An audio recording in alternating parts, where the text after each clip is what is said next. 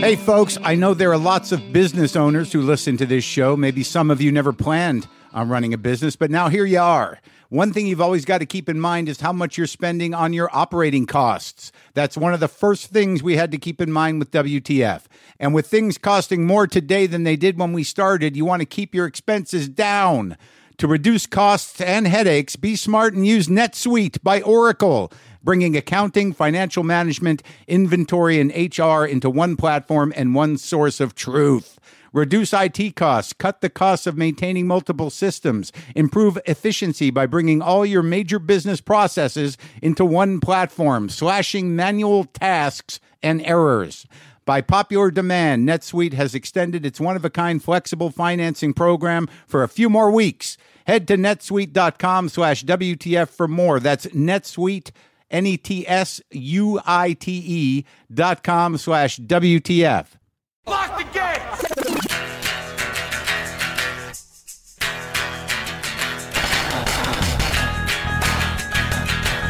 All right, let's do this. How are you, what the fuckers, what the fuck buddies, what the fucking ears, what the fuck sticks, what's happening? I'm Mark Maron. This is my podcast, WTF. Thank you. Thank you for joining me. How are you, folks? What's happening? Today on the show, back home, back in Los Angeles, I have Josh Brolin. Josh Brolin is on today's show, and I was excited to talk to him. He's not easy to get on a show, and I got a kick out of him and learned some stuff. He was funny. I think we went pretty deep. I think it was good. But he's much funnier than I thought he would be, and he pretty disarming dude, that Josh Brolin, for a movie star guy. But anyways, yeah. So I got Josh Brolin coming up later. As you can tell, I'm not at home. I am still in the American South. I say that in a broad way, in a expansive way, because I think we all have the way we think of the American South. But I've been in Birmingham for a few days now, and I got to say it's not bad, man. It's not bad. There's good food down here. The people are very nice. My experience has been limited because I'm working. And I'm spending, I wake up, I go to work, I come back, I'm at the hotel. But I've had some food. I've been out there. I'm working with a crew, with some people from the area, and good people. And I've told you over the years that my sense of the South, or my judgment of the South, or my stereotype that I've locked into in my head is not quite right.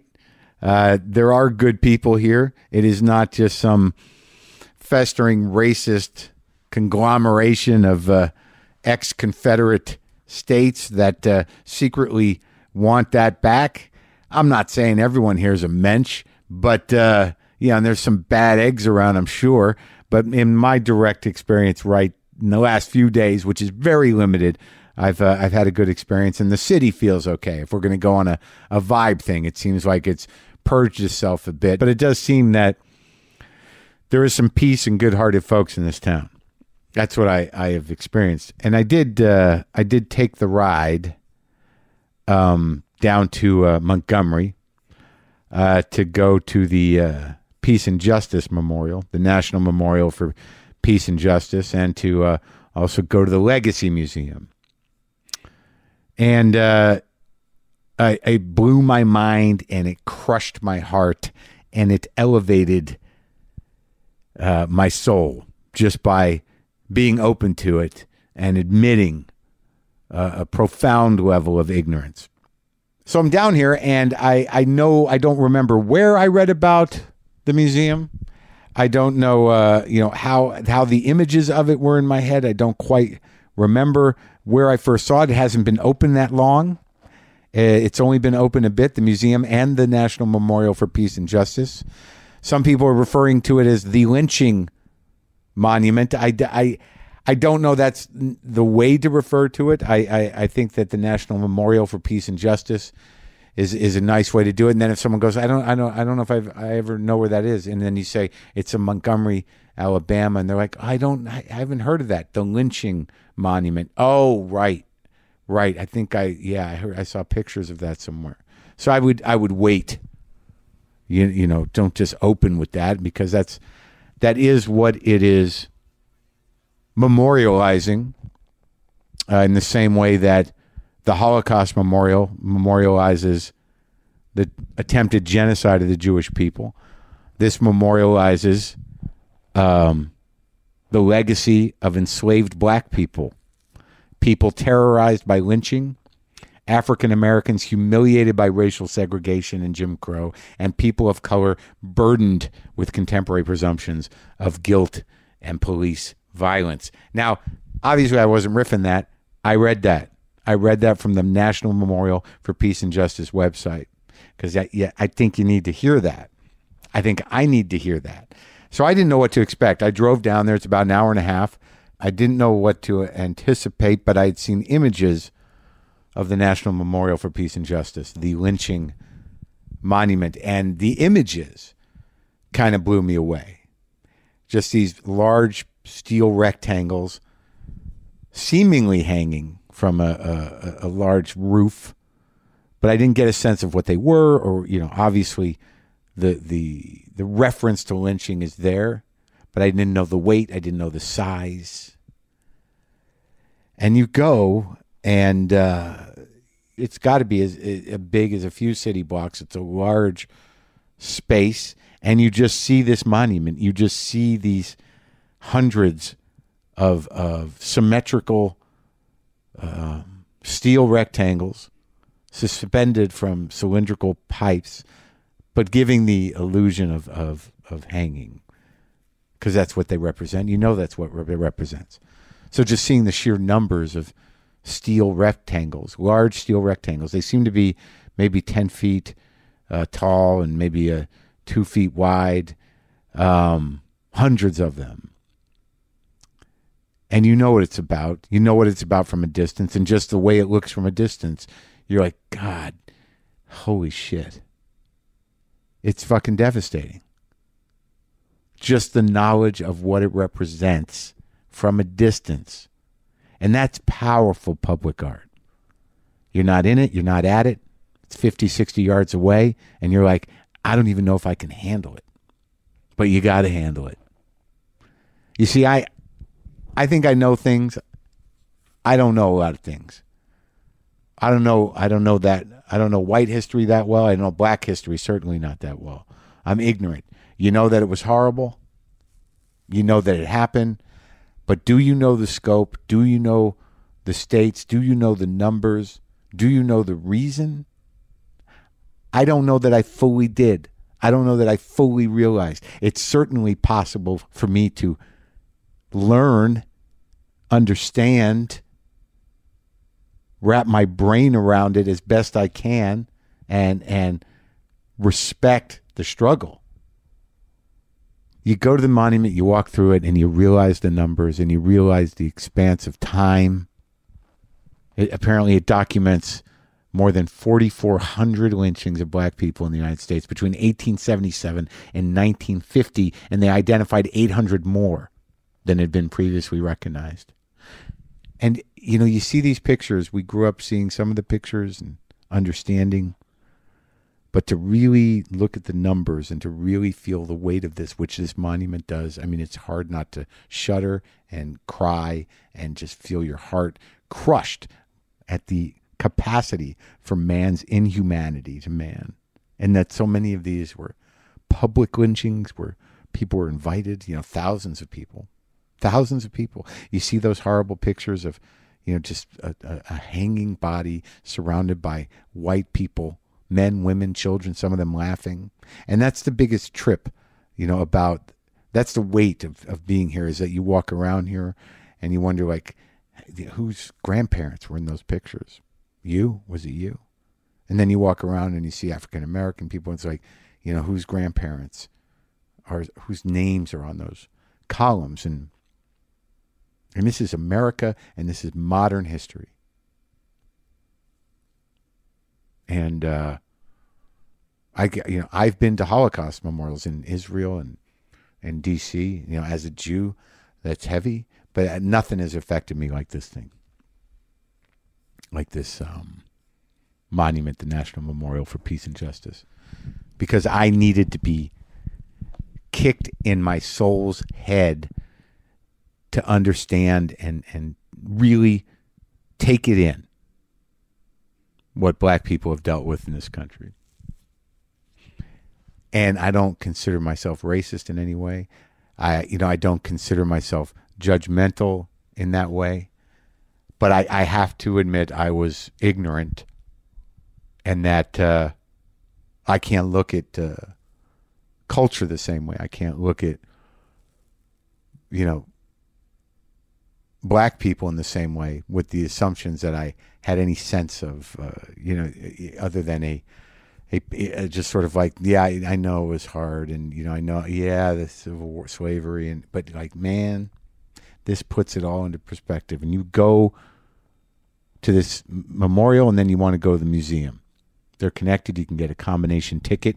You got to drive downtown to go to the museum. The museum is the Legacy Museum, from enslavement to mass incarceration. So you go see the monument, and that rips you wide open. And then you go fill yourself up with the history and the information, so you are forever aware, you are forever woke to the struggle of black people in this country. And this is history that everybody should know. Everybody should be deeply aware, because most of us are ignorant, because it is not our experience. And to educate yourself and humble yourself and find a respect in your heart and mind is it should be a civic responsibility. And I think, like, you see this stuff and you just realize how that there's something that just clicks in human people's brains, and there's something that just clicks in human animals' brains that completely enables them to slaughter fellow humans, to torture fellow humans, to kill with a smile fellow humans that are their neighbors in modern times. In this country, in other countries, there's something that just clicks, and if they're empowered, the shame goes away, the conscience goes away, and it's on. And we are not free of that possibility.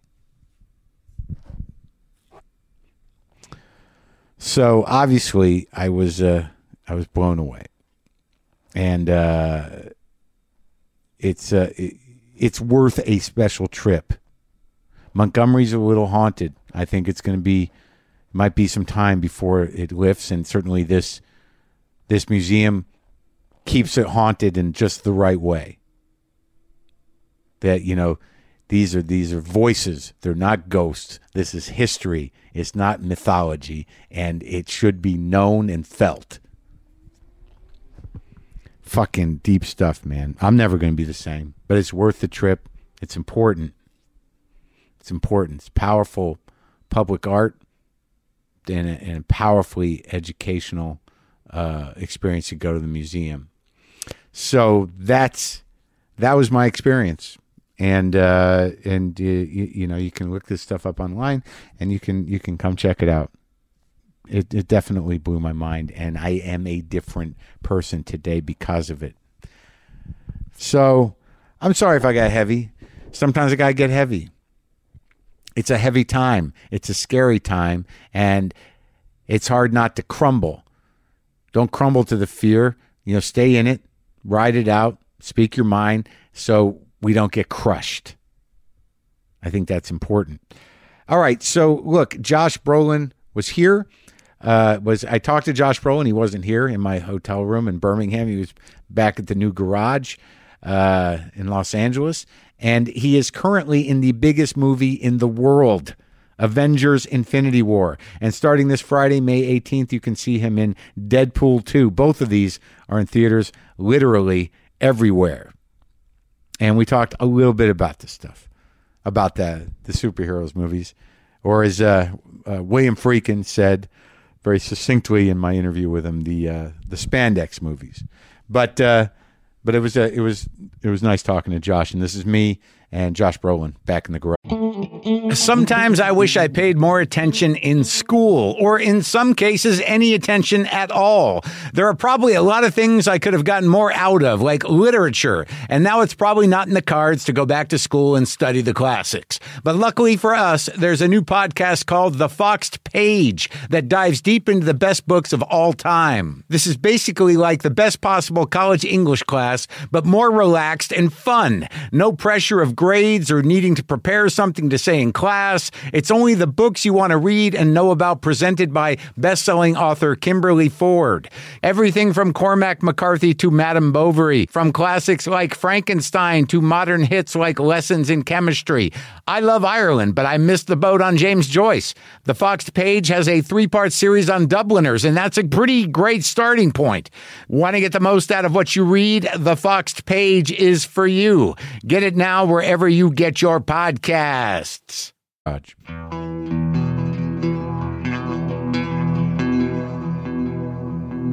The one thing I learned about the Hells Angels is that you can romanticize them to a degree. And this is one thing I'm afraid to talk about. Yeah. Good. Good.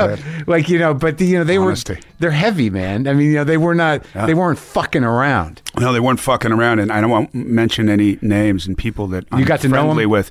No, is that, yeah, I rode a lot. I rode for 20, 25 years, Harleys and the whole thing. And, I grew up on a motorcycle. My dad put me on a motorcycle before a bicycle at 3.5. Really? I had an Indian 20 when I was 3.5. I asked him to take off the training wheels at 4. And it was actually a motorcycle with like flames on the fucking... with the engine, yeah.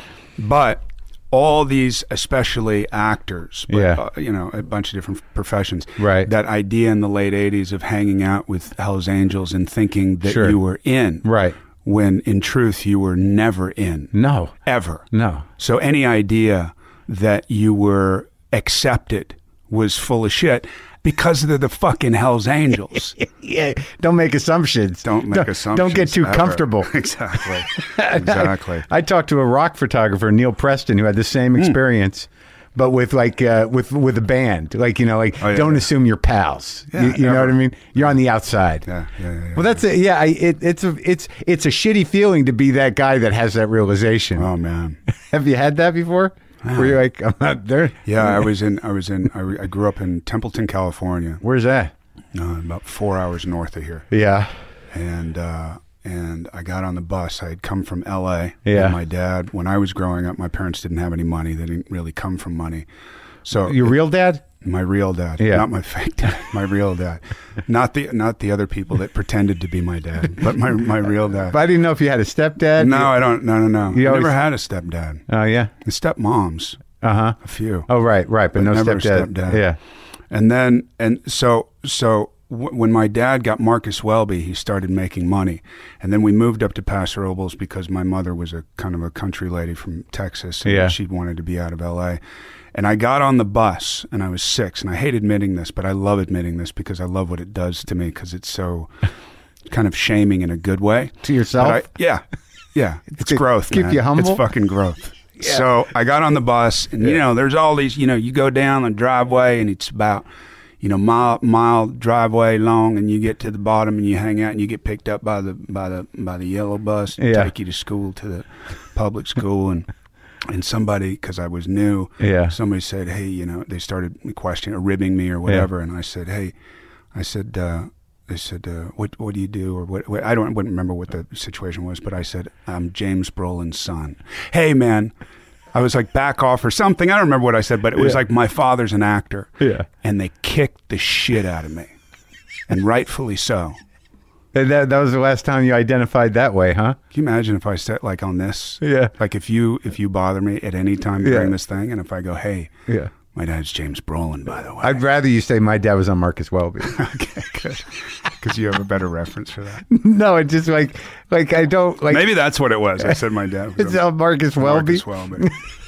No, because it was weird. He was one of those guys that had to transcend that. It felt like he disappeared for decades. Yeah. And then was sort of like, oh, because of that. Right. Well, it's okay. He's in movies now, and no one remembers Marcus Welby. No, but they do, because you do. Yeah, well, so there's this small demographic out there. Well, it was a little before my time, but yeah, I remember it being on TV. How old are you?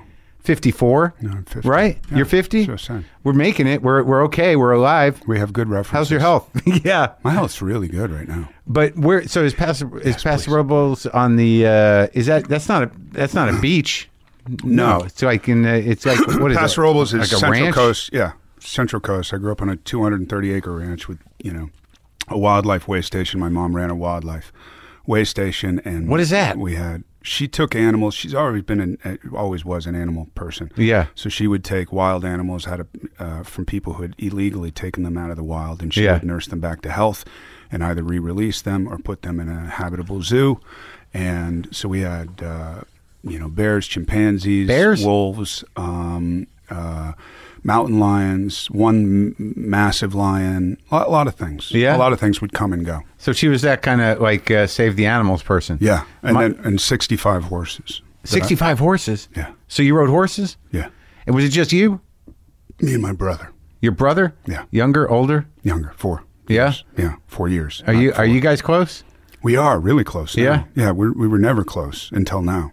Recently? Yeah. That must be exciting. Really exciting, actually. Yeah, 'cause- in all honesty, really exciting. Well, wait, how old? So he's 4 years younger. Yeah, I mean, I have a little brother, and it goes in and out. Like people always assume you're close with your brother, but then you realize, like, I don't know. And then one day you are. Yeah. Are you close? Yeah. It's weird with him and I because there's no like I can see me and him like we're very similar. Yeah. And sometimes that's not great. Yeah. No, that creates friction. Well, yeah, but I don't know. He's come into some rough times, and you feel like you got to be there for him, and then you realize like we're closer than we were. No, yeah, my brother and I are the opposite. Oh yeah, Yeah, totally different. Just very like there was a decision. My mom was so hard, tough. I remember my dad saying, "You guys had 5 minutes to learn how to read. That was it. And if you didn't get it, you were fucked." She was the tough one. She was very tough. My Yeah. dad was not tough Yeah. at all. My dad had Marcus Welby going on. Yeah. But no. She was, yeah. And he said that. He said 5 minutes you had to learn how to read. And, it was like, what is this word? It's, I don't know. Nobody's taught me letters yet. Right. But, it's dog. What is this word? So you had to get it. My brother was a little more rebellious, I think, in the fact that he didn't want to work so hard at getting it. Right. So I was always the more active one, for lack of a better word, and he was not. So there was a lot of friction as kids, and then we grew up, and then my brother ended up. I mean, I think everybody knows this. He ended up like having a really tough time. Yeah. He was living in his car for a couple years. 2 years in the car. Yeah. And then By choice. I don't know, by choice. Yeah. I mean, that's a whole psychological thing. Sure. Was it by choice? Is it? Did he fight help? He did. Yeah. He fought help. That's Right. well put. He Yeah. fought help. Yeah. And then there was the tough love thing about, maybe he's victimizing himself, and therefore if we just don't react Yeah. or don't enable and that kind of stuff. Oh, yeah. And then there came a time where it was like kind of a life or death situation. Oh yeah. So then I changed my whole perception on it, and then now we're really close. And you went and got him. I don't know if I got him, but I helped him get himself. Yeah. But you showed up for him. I did. No, enough with the detachment. Yeah. It's not working. Yeah, man. It's like I hate treating you as if you're somebody that I met in Iceland like in '87. Right. Like, let's be fucking brothers. Yeah, Like, let's yeah. call a spade and let's be brothers. And he took it. Yeah, he's doing very well right now. I'm very proud of him. That's great. Yeah, he's a good dude. So when did you start like it seems like you've put yourself through some shit, at different times in your life. I You mean, do too, by the way. Yeah, I know. You have it written all over you. Why, am I crying? Am I crying? No, already? no, you're not crying. You got a nice face. I didn't Thanks, buddy. expect such a nice face. Really? No. So you grew up primarily with animals and a mom, taking care of animals, busting your balls, making you read fast. Or read, period. Yeah. Yeah. But you weren't homeschooled. You went to school. I did go to school. But when did you start? When did you get more urbanized? Did you move? Were you? I did. No, I moved to Santa Barbara when I was 11. Oh, okay. So you're out of the mountains with your mom still? Not the mountains, but yeah, I was With with my. that- I was out of with the my- ranch? Yeah, at the ranch. And Yeah. and then I was with my mother. Yeah. I was with my dad too, but my dad was working. On Marcus Welby? Yeah, I don't think he was still working. Maybe he was still working on Marcus Welby. And no, he was. You know what he was doing around that time? He was doing. Let's talk about my dad. No, he was doing. You guys get along all right? Amityville Horror. Oh, that's right. The movie. Yeah, the movie. He played the husband, the father of the house at the house. The crazy fucker. Yeah. Yeah, the possessed guy. Yeah, right. Yeah, and then Ryan Reynolds did it again later. He's a funny guy. He's a really funny guy, smart guy. Yeah, he's like one of those guys. It's hard to do. He's good at the physical comedy. He's good at comedy. Period. Yeah, it's kind of amazing. Is he Canadian? He is. Yeah, those Canadians. There's something about the broad comedy. They're very good at it. I don't see it. I don't see it not on the street. No? No, they all go to a place and they learn it. They do? Yeah, because on the street, they're not really funny people. I just spent a lot of time up there. I really like them a lot. It's very nice. It's almost like when you're in a Canadian city, it's like an American city, but without the edge. You're sort of, what's this missing? But fear. But seriously. Yeah. Fear. Yeah. That's it. There's anxiety. There's an edge that I missed when I was up there, even though I think it's one of the most beautiful places I've ever been. Yeah. And my wife and I went up to Whistler, and it was amazing. Oh, that's pretty. And it was so beautiful. You're in Vancouver? In Vancouver. Shooting? Yep. Uh-huh. And, but, once I got back to Venice, it was like an orgasm. Yeah, the fear's back. Yeah, it was like blue balls for 4 months. For anxiety. Yeah. Yeah, blue balls for anxiety. I need to wash my back. I missed not. That's what it is. Yeah, I needed to be around my misfit, homeless brothers. Sure.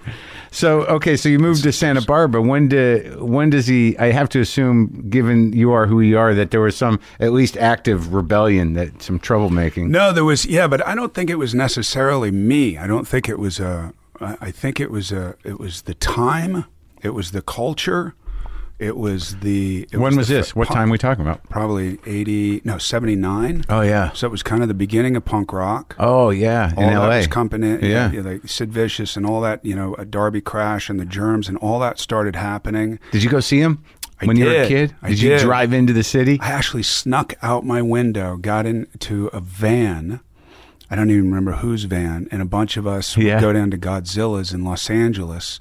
Make it back by 5 a.m, sleep an hour, wake up, and then go to school. Holy shit. So you saw the original punk guys. You saw the Germs. I did. I saw the Germs. I saw Black Flag. I saw Circle Jerks. I saw Dead Kennedys. I saw TSOL. Wow. Yeah, so that group that I grew up with was kind of like a surf culture. And it was kind of like Bra Boys in Australia. Uh-huh. It was a very similar thing. And then... Were you a gang? No, we weren't a gang. Yeah. What's a gang? I don't know. I don't know what a gang is. A gang murders people, don't they? Did you murder people? No. You'd remember. No. We murdered egos. Yeah. Nice. We murdered egos. And ourselves. Slowly. Exactly. No, we weren't a gang at all. Yeah. But but those guys, there was something that I've never seen before or since that was that destructive. It was very destructive. And you guys were in high school?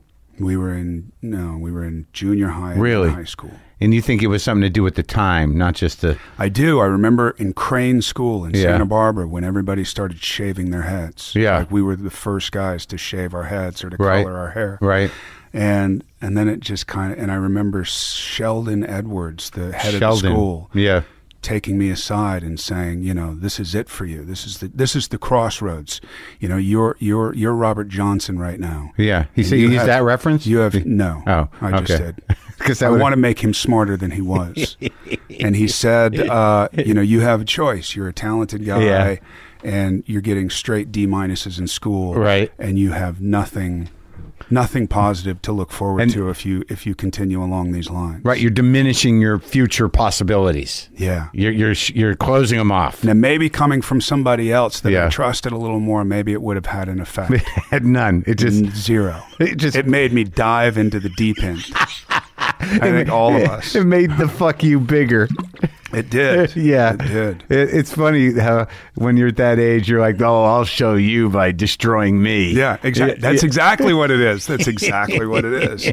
But it was a fun group. It was a really intelligent group. It was a group that I would never take away that time. Did you play music? Yeah, there was a band. We started a band called CVS, which is so dumb. Cito Vice Squad. Oh, okay. Because we were the Cito Rats. Uh-huh.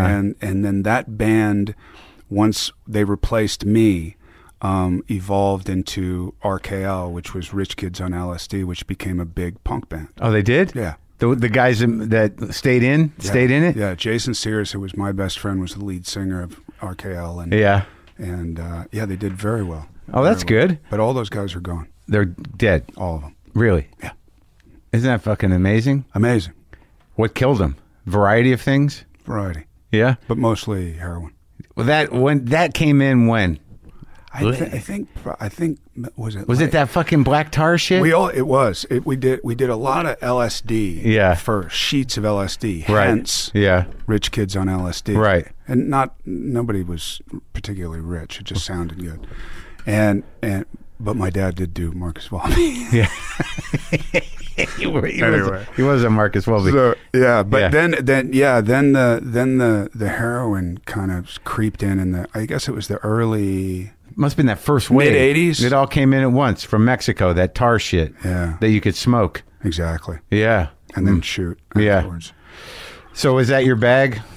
No, it was never my bag. I did it, but I did everything. But I could never, I always had my big toe kind of dipped somewhere else. And I don't know why. I literally don't know why. You mean like well, I mean, for me, when I tried heroin, I was like, all right, I snorted some white heroin because I had been sober for about a year and a half. I was living in New York City, that late 80s. Yeah, I was there too. In Alphabet City. Yeah.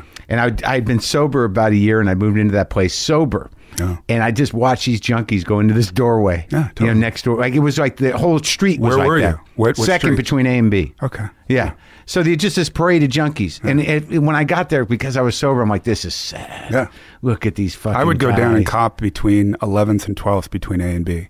Yeah. Yeah. Yeah. But I like here's how you know you're sick is that like inside about a year, it went from like, this is sad, these guys, to what's going on in there? Yeah, exactly. No shit.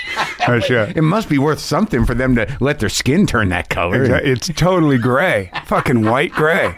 I always wanted to know if I looked white gray. Well, how much were you in it for? But I loved the idea of it. Yeah, right. More exactly. than I liked the actuality of it. Sure, I never was a good drug. I was a good drunk, but I wasn't a good drug addict. Yeah. There was something about it that it just never sat well with me. It's not attractive. You're not doing much. And that's what I don't like. I'm too fucking productive intrinsically to do that. It just didn't take. That was what I was going to say, though. Like, I did it a few times. My face got itchy. I vomited. And then, like, I just fought to keep my head up. There you go. And it was like, this is it? Yeah, I didn't get it. Yeah, I mean, I never got, maybe I didn't do it right, thank God, but I never got that ecstasy of like 1,000 orgasms. No. That whole train spotting thing. Yeah, it didn't happen. Yeah, it's like the greatest orgasm times 1,000. Did You're you not happen? even close. Did you get that? No. Were you shooting it? No. No. But you snorted it a few times. No, I smoked it. Oh, you smoked it. Oh, yeah. See, that's it. I smoked when I was it in New York, I snorted it. When I was in the West Coast, I smoked it. Because of the black tar you could smoke, and this stuff in New York was that China white shit. It was very strong at that time. Yeah, it's not like you could. It's just what was available. That's just what you did. You couldn't snort black tar. No, you could not. You could try. But you couldn't. I've never spoken about this, really. I talked about it once, but it's one of those things that it's like... Stigmatized. Are you sober? Yeah. Yeah, me too. Really? Well, I noticed that you recognize that book right away. I recognize the cover. I can't even see the writing. Sure, yeah. I'm too fucking blue old. Yeah. Well, I got a whole stack of fucking sober books over there. Yeah. I didn't want to put all of them. They're down there because Josh is coming. Put the sober books high. Let's get into it. No, I mean, I had them down there. They were up there, and I don't want to look like a complete fucking... Like, over the years, I've accumulated many different books. Yeah. Because, you find these problems run deeper. They do run deeper, but what I love is you have this kind of potpourri of sober books and then people who you appreciated who Complete were obviously fuck-ups. not sober. You Sure. got Sam right there, you got Lenny, you got Hunter Thompson, you got, somebody who blew his face off, somebody who OD'd, somebody who, died recently, who I love and who was a good friend, Which one's that? Shepard. Oh, Sam. Yeah. He was so good, huh? So great, man. Did you work with him?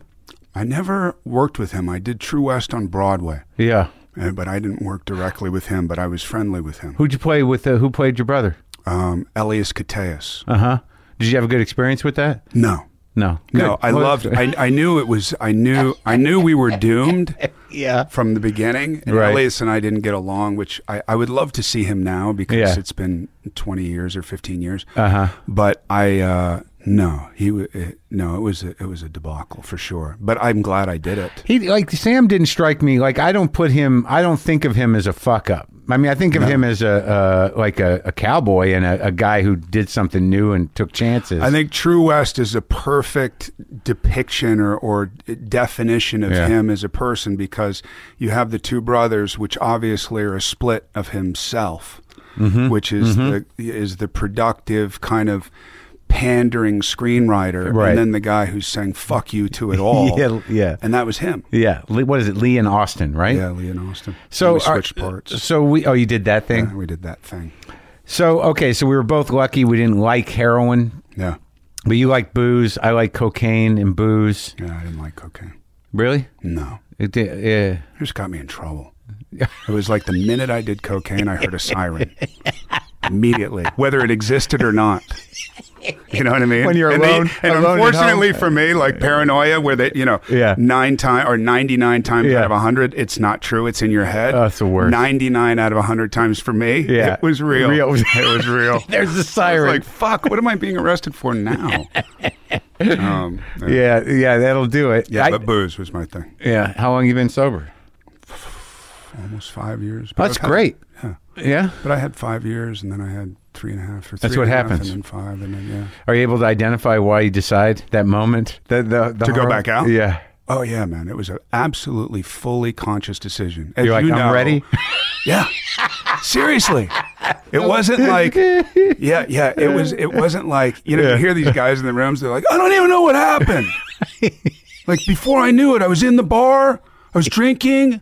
I don't know what happened. And you're like, how's that possible? I knew I made an absolute conscious decision to go fuck it up even more. Yeah.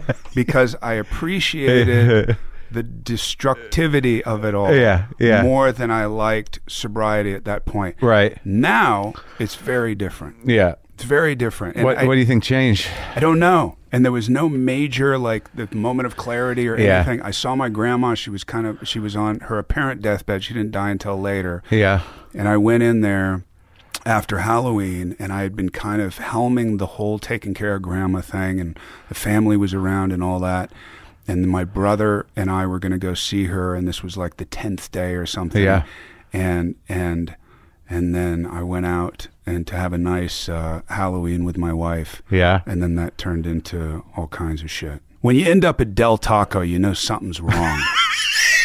You know what I mean? If You know it's late- time to get sober. If it's late at night, yeah. Yeah. Del Taco, not even paying attention to what's around you. No. Just like No. eating- No, you see the sign kind of through a brownout or a blackout, and you're like, what does that say? Del, no. Taco. Fuck. And you know you're doomed. But you can't identify what how your brain is different about sobriety now, because I know that one thing I know is it doesn't age well, dude. You know that there does come a point where people are just going to be like, oh God, Yeah. this guy's here. What?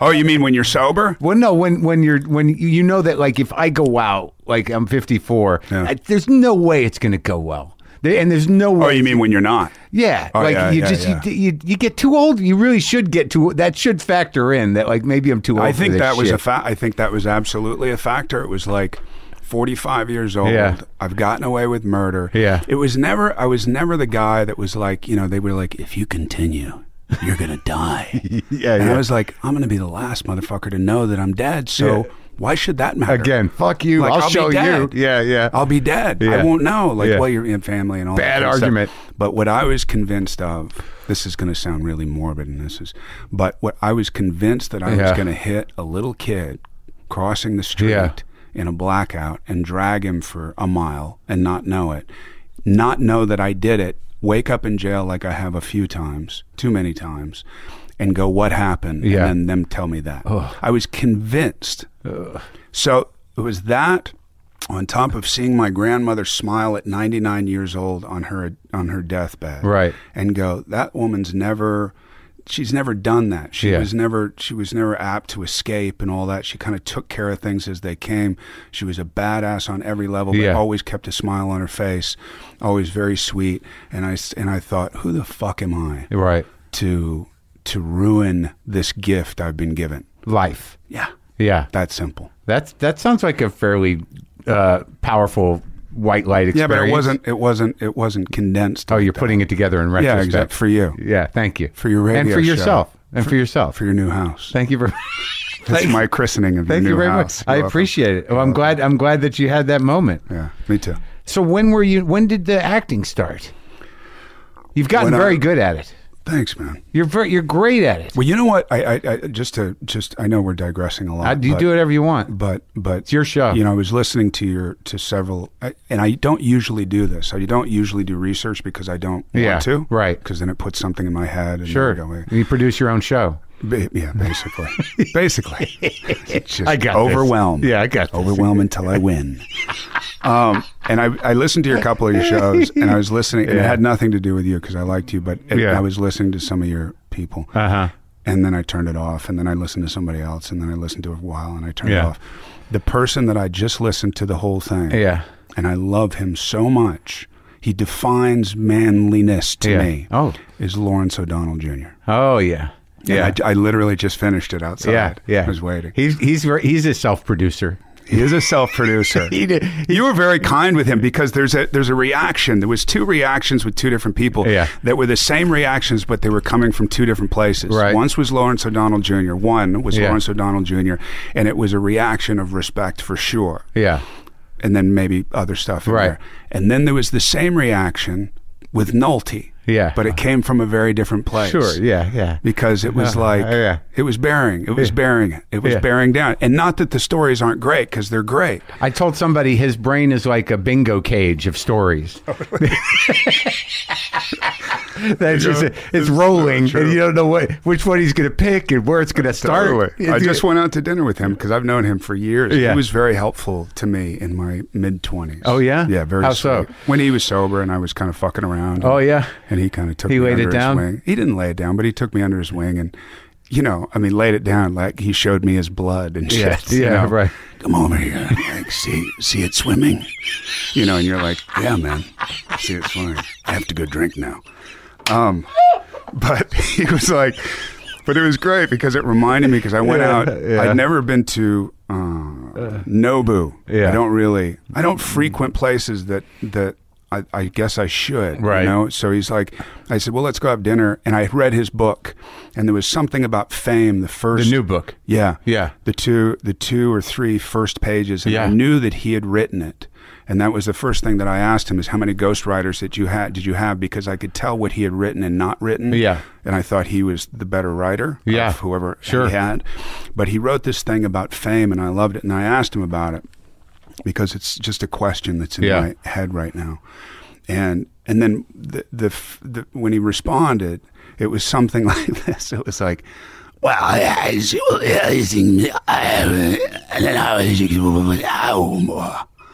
and I was like, all right, we're going to need to start over. Like, drink? Sake? Or whatever. Did he No, but he finally cleared up. I don't Yeah. know. Maybe it was a massive loogie that was stuck Yeah. or something like that. But, and then we had a great conversation. But I love him. I love him very much. He's Yeah, a really good human being, man. I thought Very that smart. the part of that book that blew me away, because he come up in that, he was out here in that time, Yeah. and he wanted to be an actor, but he had no access. He didn't know how to even get there, right? Mm-hmm. So he's doing these jobs. And then he kind of drops this idea that, like, he realized that, everything that defined him was bullshit, that he was a fraud, that his personality was a fraud, and that his, and he went into a room and just put himself back together. He got egoless, and then started from scratch somehow. Yeah. And I believe him. Yeah. I believe him too, but the thing that got me the most, which I understood, I'd never heard it put so clearly. It was very, and it wasn't for anybody else, but just him telling his story, which only he can do. Right. and that was when he was playing football, and he was this kind of great football player, a punter or whatever, and very valued on the team. And then he'd be playing football, and he'd start crying on the field. Right. And they would all come up to him, like eventually, and put their hand on his shoulder and say, like, Nick, you don't have to do this. Like, you don't have to play. And he was like crying, and he goes, you don't understand. He was like, it's not, I don't dislike it. It's like, it was the passion, it was the camaraderie, it was the planning things out and then having to improvise on that plan when the plan wasn't working. Yeah. It was the whole collective experience. Yeah. And when I was like, that's why I became an actor. Right. Because why would I become an actor watching my dad, like, kind of, if you look at it like a stock trade or a casino, win, lose, lose, and the house always wins. You always end either through your ego or financially. You always lose in the end. Yeah. So why would I do that? Yeah. You know, until that thing that I accidentally took a class, an improvisational class, and I got up on stage and they said, create this character. We're going to ask you questions and then you answer them as that character.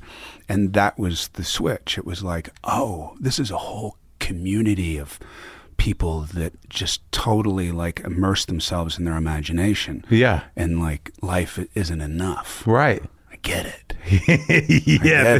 This is perfect. No, this is perfect. Where'd you do that class? Santa Barbara. In high school? Yeah. No kidding. No. And you felt the power of it. I did. In that moment, I felt the power of humor. Uh-huh. So that was, because that's you why wanted it's to get ironic. You wanted I'm to like, get laughs.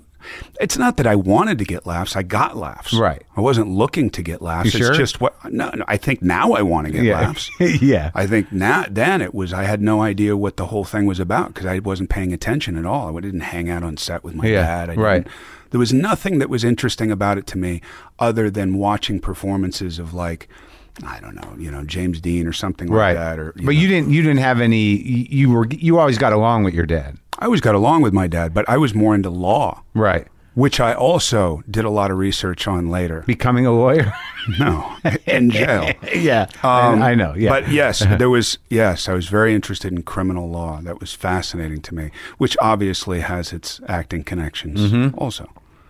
So once you have that revelation there, but you weren't playing sports. It didn't sound like, were you? No, I was surfing. Yeah. Do you still do that? I do. How is it? Are you good at it? I am. Yeah. I mean, I'm good enough. Where do you go? I go wherever. And what's the? We just went to Costa Rica, which was amazing. My wife and I. Yeah. I've never been there. Oh, it's great, huh? Oh my God. Pretty? It's pretty and it's primitive and it's dusty and it's fucked up and your lungs will hurt when you leave. And Yeah. It's perfect. So it's got everything. Everything. Everything. The good and the bad. It does. It's been westernized enough where it's not totally uncomfortable, but it's uncomfortable enough where you feel like the idea of a spa to me drives me absolutely nuts. I mean, it creates such tension in me. Yeah, because you see the other people in their robes wandering around. It's the robes part. It's not seeing the other people. Yeah. It's the robes. Like I remember somebody, I was doing a show called The Young Riders a long time ago, and I had the Western show? Yeah, the Western show. I had a bookkeeper, this guy, and he was like, you need to take a vacation. And I was like, what do you mean? He goes, you just work and work and work, and you need to use some of that money and take a vacation, relax a little bit. And John Noel, he was a great guy. Yeah. So I went to Hawaii. I stayed in a nice place. Which island? Kauai? No. Kauai is, I love Kauai now. I love Kauai too, yeah. But I think I was in Maui. Yeah. And then I stayed, I checked into that hotel. I got in my car. I started driving. There was a dude hitchhiking on the side of the road.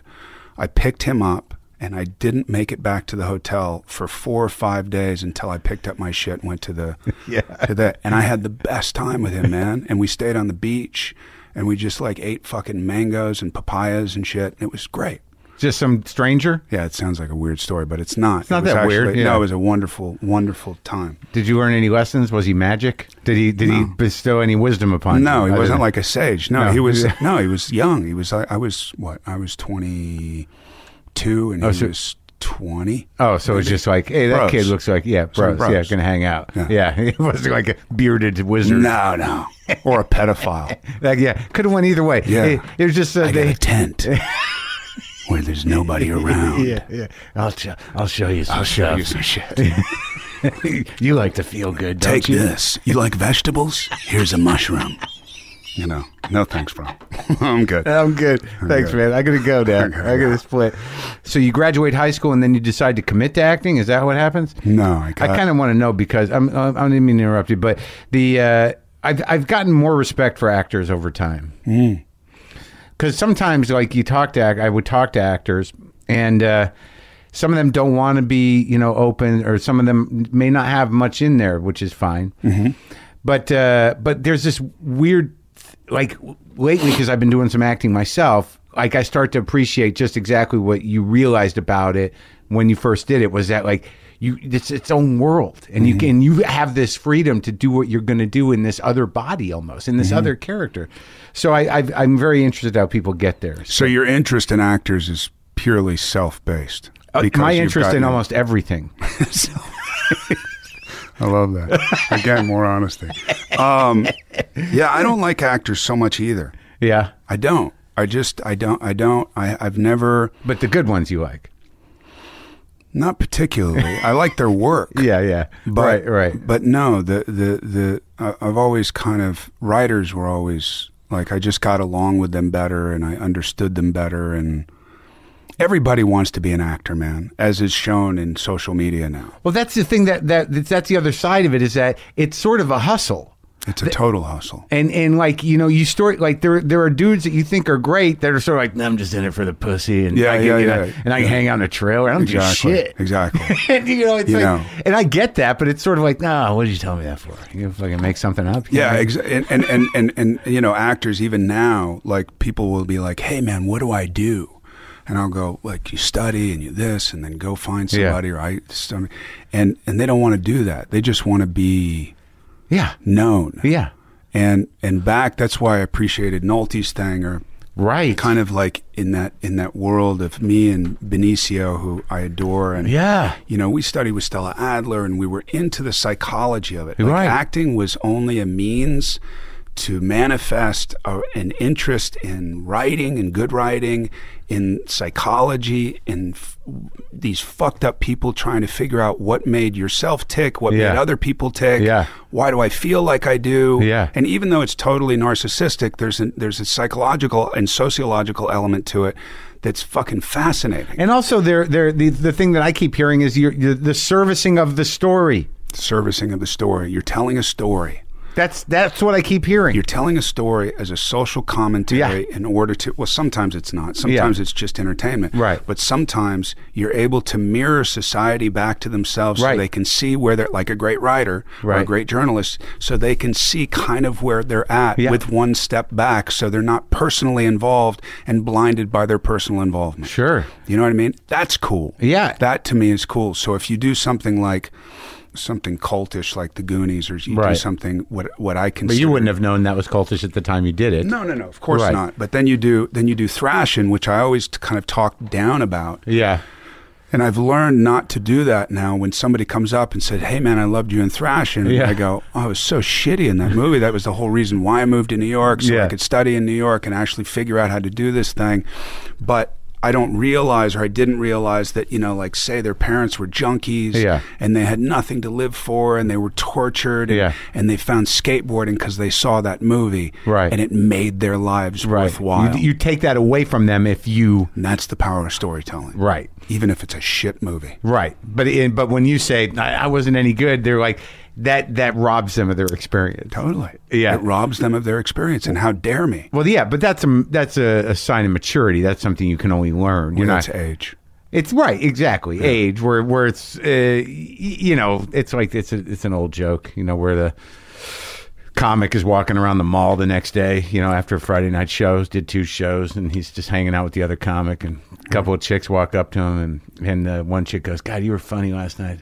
I really want to fuck you. And the comic goes, really? Which show were you at? Totally. I just started watching. My agent told me, he said, very sweetly, there's this Gary Shandling the doc. Yeah. Did you watch it? Yeah. It's good. Yeah, I interviewed him once. I didn't know him that well. Yeah, I didn't either. But I'll tell you, there's something about his approach that was really something. Yeah. That like the attempt at spirituality, the commitment to sort of trying to to get that peace. Trying to get that peace, and also as an engineer? Also, the idea, which I can identify with, which is working. Yeah. We can figure out how to do this. Yeah. This is a mathematical equation that we just have to figure out. Well, and I think I'm along those, not that I figured it out. In your particular, you mean with spirituality, with the craft of acting, or with life? With the craft of acting. Well, that's the question. So you do these early things, and so that's what happened. You get into these, you got into a few TV shows and a couple movies to start, just by virtue of who you are, or what happened? How did that happen? Oh, you mean because my dad? I don't know if it was because of your dad. I'm just no. I think that actually worked against me. I think. I mean, not because of anything that he did, but I think the idea of nepotism was so bad tasting, for lack of a better phrase, to people that they didn't want to be the ones that lent themselves to that. But what I do think it did is open some doors and see people that I wouldn't normally have been able to see. Right. But, I went out and I got an agent. I lied. I created a whole resume that was fake. And you were how old? You were young. 16. I had been kicked out of my house in Santa Barbara. By your mother? By my mom. Well, what happened? I don't know. It was just another fight or whatever, and I was, I was 15, man. I was drinking, and I was bad. It was surfing. I don't blame her at doing all. acid. Surfing's not bad. You just put something in there that was actually good. You were drinking, and you were surfing, you fuck, and you did acid. Yeah, the surfing part's kind of a good part. And acid half of the time. Half of the time, acid's okay. Surfing on acid, though, that was something. Was it? I bet. No, I never did that. Oh. So my mom just said, go live with your dad. And I think they were going through a divorce at the time. And so I went down there and I tried to kind of get my shit together. Yeah. And then part of getting my shit together was I started doing martial arts a lot. And then I started. Which one? Taekwondo. Uh-huh. And then I went out and it was like a desperate move to do something other than what I was doing. And you'd already had the improv. I had already had the improv thing. Revelation? Which I think prompted the whole thing. But what was the moment where you decided to go to New York? I mean, why did you decide to take it seriously? So I did Goonies, which was like the greatest experience of my life. Right. I mean, and again, we go back to the Nolte thing, which is just communal, amazing, incredible people, and Steven Spielberg, and then Donner, and all that. Donner's great. Amazing. Yeah. And the whole thing was unlike anything I had ever experienced. And then I went from that to Thrashin', and the only reason I got Thrashin' was because there was this huge billboard up on Sunset of Goonies, because I know that when I read for it, I was so bad, and there was no way I would have been hired had I not had a big billboard where I was the biggest person on the billboard. Right. And then I saw Thrashin', and I went to the premiere and I saw Thrashin', and I didn't feel that I was as I wasn't doing what I wanted to do. Are you any good at watching yourself now? Yeah, I don't have that thing. You can't. Maybe I'm not narcissistic enough, or maybe I'm so narcissistic that I can watch it. But the thing, when I watch it, I say, does this work or does it not? I think that I have some objectivity, like No Country or Milk or something like that. Where I watch it and I go, does that work? Or I'll call Gus and I'll say, what was that scene that we did? I think it's more appropriate if we put that in and take maybe that out. Oh, yeah? And that kind of thing. Because you look at it as a story. Sure. I don't look at it as me anymore. Right. I see the story. Right. And I go, is it effective? Yeah. It's way better to be okay in a great movie than be great in a shitty movie. Yeah. You know what I'm saying? Sure. It's great to be in a great movie. Yeah. There's nothing better. Yeah, I bet. And a great story. If you're Holden Caulfield in Catcher in the Rye. Yeah.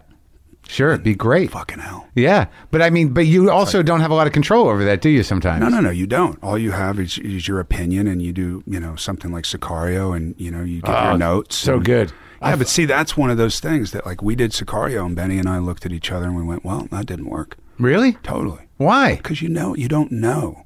People go, do you have that feeling when you're doing a movie that's eventually appreciated? Do you have a feeling? It's like what you just said. I watched that movie twice. Oh, that's good. Maybe 3 times. I like that movie. You should stop watching that movie and go see Thrashin'.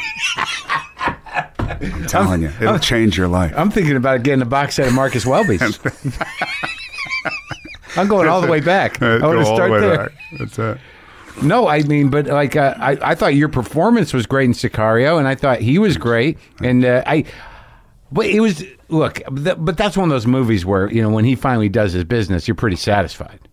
Yeah, you're pretty satisfied in the way that Taylor kind of structured that whole thing. You're on Emily for half the movie, and then you do what you absolutely don't do, and that's change narrative point of view into Benny. And you don't really do that. That's kind of like a great photographer knowing all the rules and then breaking the rules, whereas that's Taylor Sheridan too. He's just one of those unique writers that's able to fuck with structure and have it work. Yeah. And then you need a great director like Denis that's able to know how to... So you think ultimately it wasn't that bad an experience, but you just didn't feel it worked? Not that it wasn't a bad experience. You just, you have a feeling. Yeah. And that feeling is usually wrong. Right. Oh, good. Yeah. Now I'm mature enough to know that to listen to my own feeling is meaningless. So with the raw goods that you took to New York with the desire to pursue acting, in earnest, what did you start doing? What you mean? What did I do in New York? Where did you? I started. Did you train? There was a guy that I met. I was writing a lot in my early 20s. Yeah. We started doing theater in a tent. Just for us, though.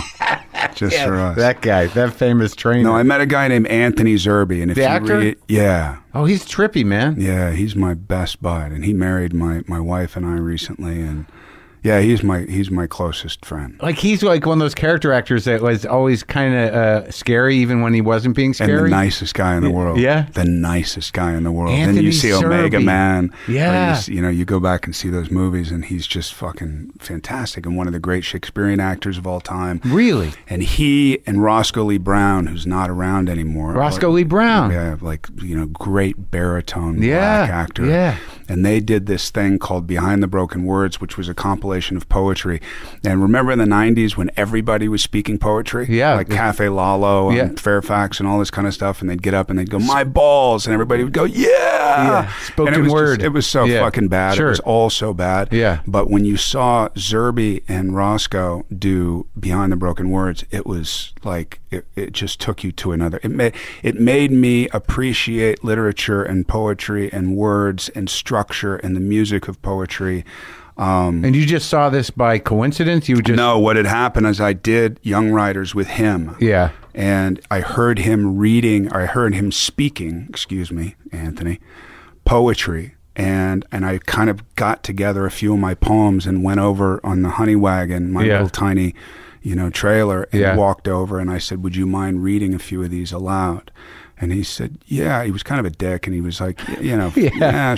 And he grabbed him, and he started reading them, and they sounded way better than they were because they were coming through his voice. And then he looked at me, and he said, you're a writer. And I was like, yeah. So we became very close, and he gave me a lot of books to read. And like what was the first book? He gave me Blake. He gave me Ginsberg. He gave me Ferlinghetti. He gave me Auden. He gave me, a lot of. Wouldn't it be amazing if I had all those right here? I know. I have them. They're on another shelf. Do you? No, I have them too. Yeah, I have them too. But if I put those up, it would just fucked with you. It would have. No, I would have gone. Let's read you a poem. Then the whole thing would be a poetry reading, and it'd be a bummer. So the experience was no, dude. I do that. I read it. I studied poetry. I wrote poetry. There's part of me that lives in that place. Not daily. Yeah. You can't live there every day because we'd be different men. You'd be driving a different car. Yeah, it's true. No, it's true. I had a buddy who just wrote a book, and he was like, I'm thinking like this maybe sustained me throughout my. And I'm like, no, man. I know fucking great writers, and they all have another job. Right? They all have another job. Sure. This guy, my friend Sam Lipsyte, the guy who wrote The Ask, he's a teacher at Columbia. Yeah. Yeah. Unless they sell out somehow. Unless you're what? Unless you're, what is it, J.K. Rowling? Yeah, sure. Writing the fantasy forget it for the kids, but the adults are like, it's not just for kids. Exactly. That's how you make money. So we started doing theater. I remember during hiatus, everybody wanted to do a movie. And Zerbe came up to me and he said, "Do you want to do this play during hiatus?"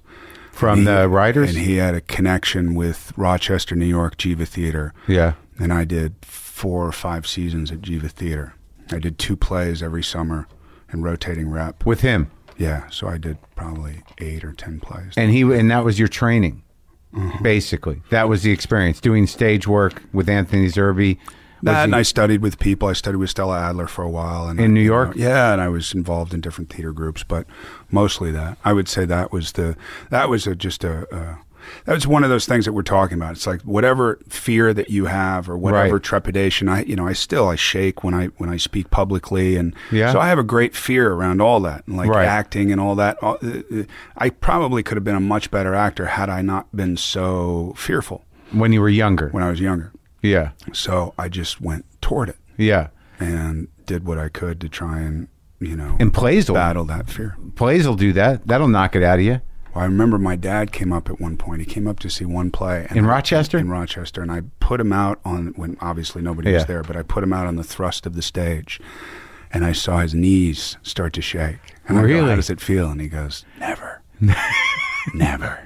And I was like, yeah. Did he ever do that? No, I never did that. He was always a TV guy, movie guy. He was always a TV and movie guy. It's a much different racket, isn't it? It is, man. And I don't know if it's like I don't prefer one over the other. I just don't. I don't think there's better acting in theater and all that, because I've seen theater actors go to film and they're not good. Right. I've seen film actors go to theater and they're not good.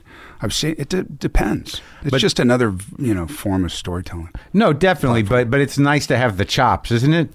It's nice to know that you did something that people appreciated. But it's also nice to know that, like, I can do a play. I know that world. Yeah. It's nervous, but I know how to do that. But that's what I mean with this day and age. People don't want to do that. Yeah. They want to just be. They want a lot of likes.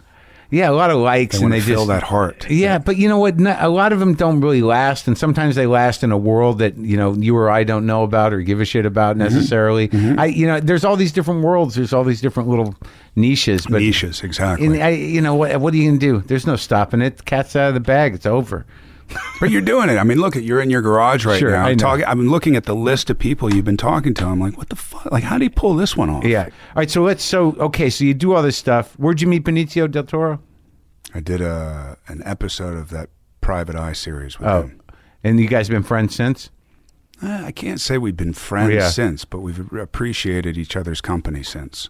Well, are there any guys that, in the game that you are friends with in any regular way, or you just... Sean. Yeah. Probably Sean. Benny, who else? I mean, that's the thing with this business is you have a lot of people that come and go. Yeah. So there's, Nick I was close with, Mickey Rourke I was close with, and, I still talk to Mickey through Instagram now, which is fucking hilarious because, you go back enough years and these people wouldn't even touch something like that. Right. You know what I mean? Sure, yeah. But, a lot of people that I appreciate, a lot of people that I've worked with because I've done a lot of movies. Yeah. But no, man, I don't know. I don't hang out in the right places. I don't hang out with people in general. Like it's like what are you going to do? Yeah. Plus I had kids early. How many you got? You have 4? No, I got 2. Uh-huh. Yeah, I got a almost 30-year-old and a almost 25-year-old. So, yeah, I had kids very early on, and that's a responsibility. That was great. That's the greatest thing that ever happened to me. I didn't have any. It's over. You did? No, I didn't do it. No. You could still do it. That's what people tell me. Well, they can. Yeah. I know people that have done it. You know that stuff that comes out? Yeah. It still works at 54. It does? Really? That's so gross. Lively? I just grossed myself out because I was looking at you in the eye when I said that. Yeah, it's a very intimate moment. It was weird, but it was okay. It does. You can. I mean, look, it's a different deal now. How'd they turn out? Women that...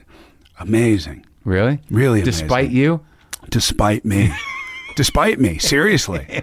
But I think that I think that they appreciate me now more, being adults themselves. I'm happy they turned out good. Yeah, thanks, man. You worked with a lot of, I think that, it seems like, I think Flirting with Disaster, that was a ballsy movie. It was a good movie. It was a good character. You were not for me. I mean, I would have done it. I would have done it had it been any other movie. No, I mean, just being chipper and gay. It was nice. I liked it. Yeah. That's the kind of shit that I like doing. Yeah. And then, because I could tell, looking back at it, it was probably a stretch at that time.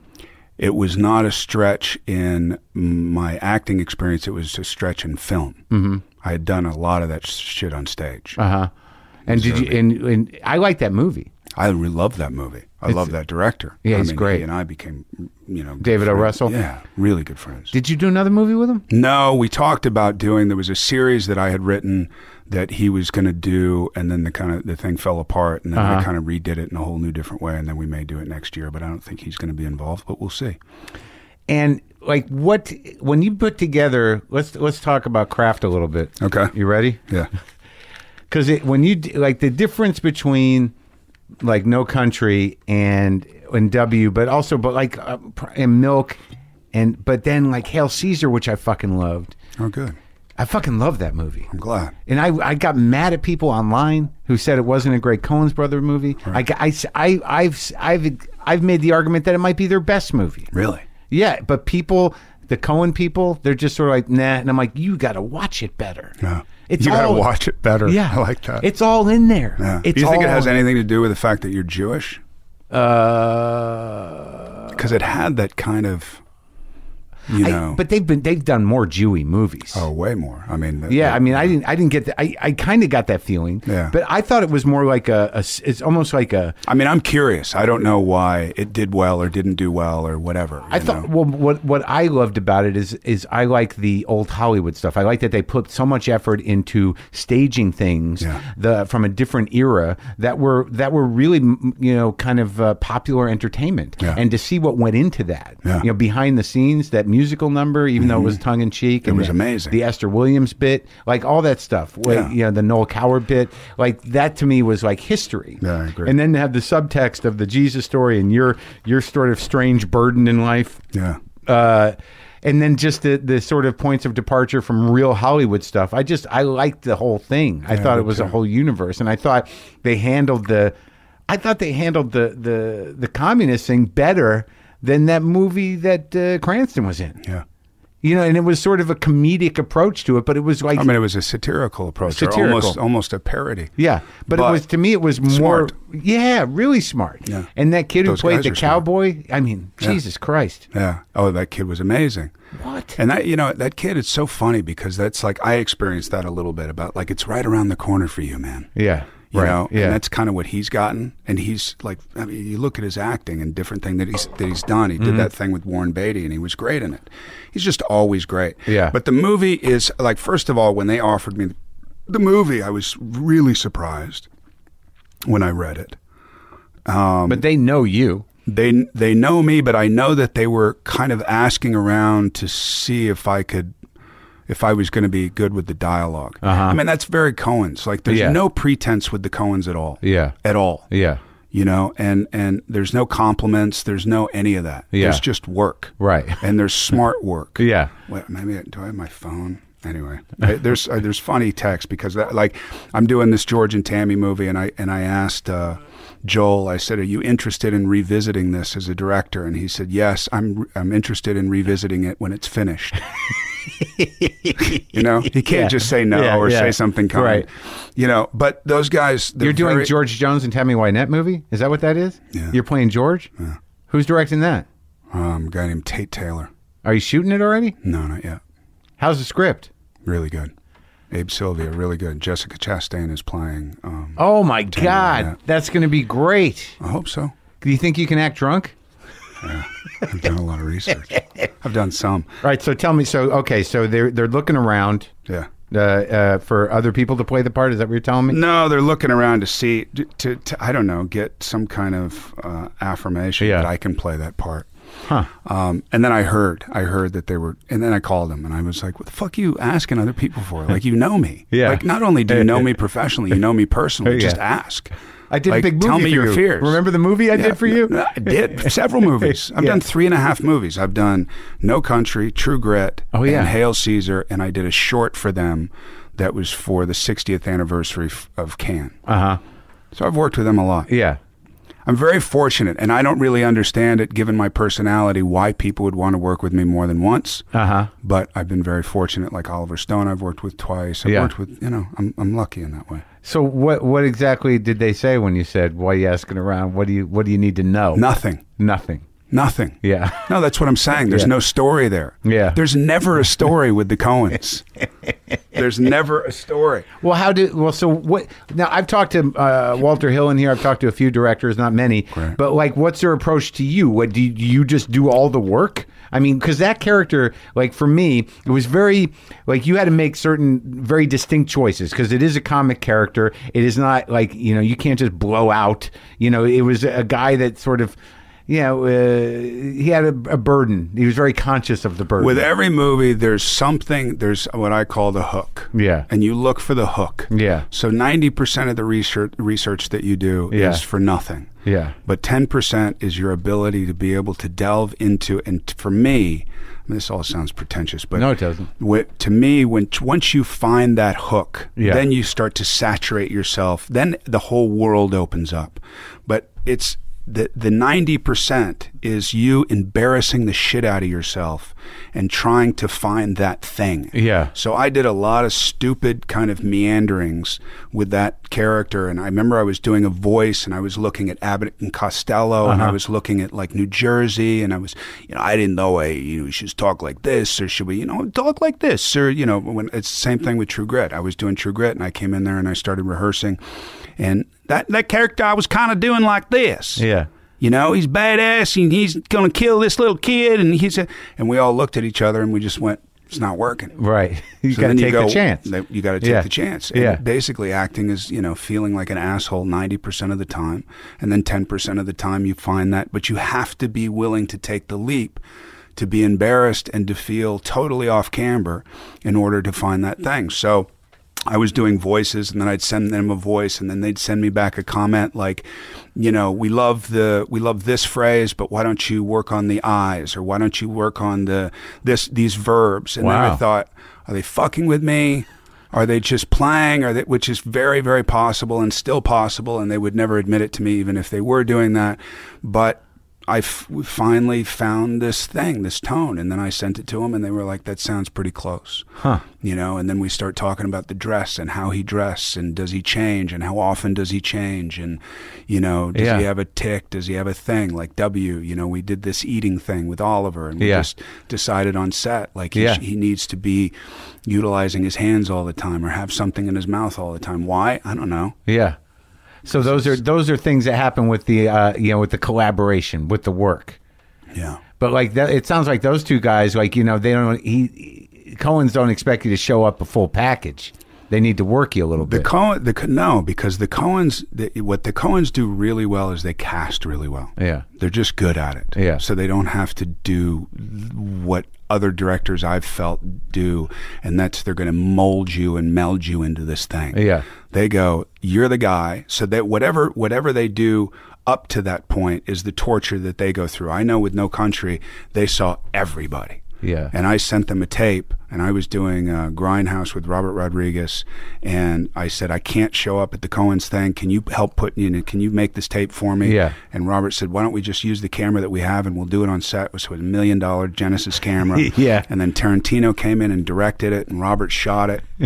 And then we sent these scenes from No Country to the Coens, and then they saw it, and their response was, who lit it? And there was no comment about me or that, so I was a no. I was an immediate no. And then they went through more of a process of not finding the guy who they felt for, whatever aspects they were looking for of a normal guy, or somebody who represented whatever they saw in their heads. And then finally, when they were going to choose one dude, and I got in there that morning, that the day that they were going to choose somebody else. Yeah. And I walked in there and I did 6 scenes. I was very lucky. Michael Cooper was my agent at the time, and he got me into that room. And I did maybe 4 scenes with him with a full Texas accent. And then I sat down with him and I talked, and Joel just stared at me the whole time. He never blinked. He never was like he was dead. He's the tall one? He was the tall one. Yeah. And then the little guy, Ethan, whose books I had read his book of poetry, I had read his short stories. Yeah. We started talking about that, and then he said, well, let me interrupt you for a second. And I said, yeah. And he goes, can you do a Texas accent? I was like, well, I just did. And he was like, oh, good. Okay, well, good. So I left, and I thought, fucking fantastic meeting those guys. Big fan. Yeah. That's never going to happen. Right. And then I got a call at noon that day saying, from Joel and Ethan, saying, would you be interested in doing this part? Yeah. And I said, let me think. Get back to you. Yeah. It is a hell of a part, huh? An amazing part. Amazing part. Amazing movie to be involved with. And talk Yeah. about something that wasn't precious at all. I mean, Deakins, Mary Zofri's doing the costumes. Everybody's at the top of their game. Yeah. And there, again, there's no pretense. Yeah. There's no bullshit. There's no pretense. There's no ego. None of it. What was that guy's hook? There's a guy, it's funny because I was just up at my ranch and the rains came and we got locked into the ranch because we have an Arizona crossing. So when the water comes, you can't cross that crossing. So you're stuck on the ranch. Yeah. And we started to, there was no food. So I called my buddy Rick, who lives down the street, who used to be on my ranch. He used to live on a trailer on my ranch. Yeah. Where's this? In Paso Robles. Yeah. And I said, we might need some food. He goes, hey, man, no problem. We'll get a backpack and a piece of rope, and I'll throw some fiddles over to you. And I was like, great. So that was the hook, was Rick. Rick, we were doing a scene, me and Carla Jean, and we were doing a scene in the trailer looking at the TV, and we were looking at each other when we were rehearsing the scene, and there was just something that wasn't working. And I went to Joel and Ethan, and who the fuck am I to say anything at this point? But I was just like, something's wrong, something's off. And they were like, they said, no, it's fine. Yeah. I said, yeah, it's fine. Fine's not really enough. And then we talked about it and this and that, and then I thought of Rick, and I thought Rick would never look at his wife. Right. You don't look at your partner all the time. Yeah. You look at everybody in acting. When you're Yeah. acting, you look at everybody in the eye. When you're in life, you don't really do that. Like Right. I'm talking to you, half the time I've been looking at my water bottle. Sure. You know what I mean? Yeah. It's just natural. Right. So then if you look at the scene, we're both looking at the TV, talking to each other like that, but looking that way. And to me, it made the scene. Oh, yeah? That was very Rick. And that, but was that a personality thing that came through the whole thing? Like, I think so. Is the hook something that gives you a portal into somebody's character? Yes. Right. And it was Rick. And I don't remember, it was Rick. Yeah. And then whatever came out of that Yeah. was based on that thing. Right. And then That may have nothing to do with him ultimately. Sure. But you let the script in, you let the story in, and you start using that. Just give that me window. some visceral visual that I can click into, that I can always resort to no matter what. Yeah. Knowing that that's the foundation that will always suffice. Yeah. And then anything beyond that is up to my imagination and up to my skill as an actor. And what about the Hail Caesar? What was the hook?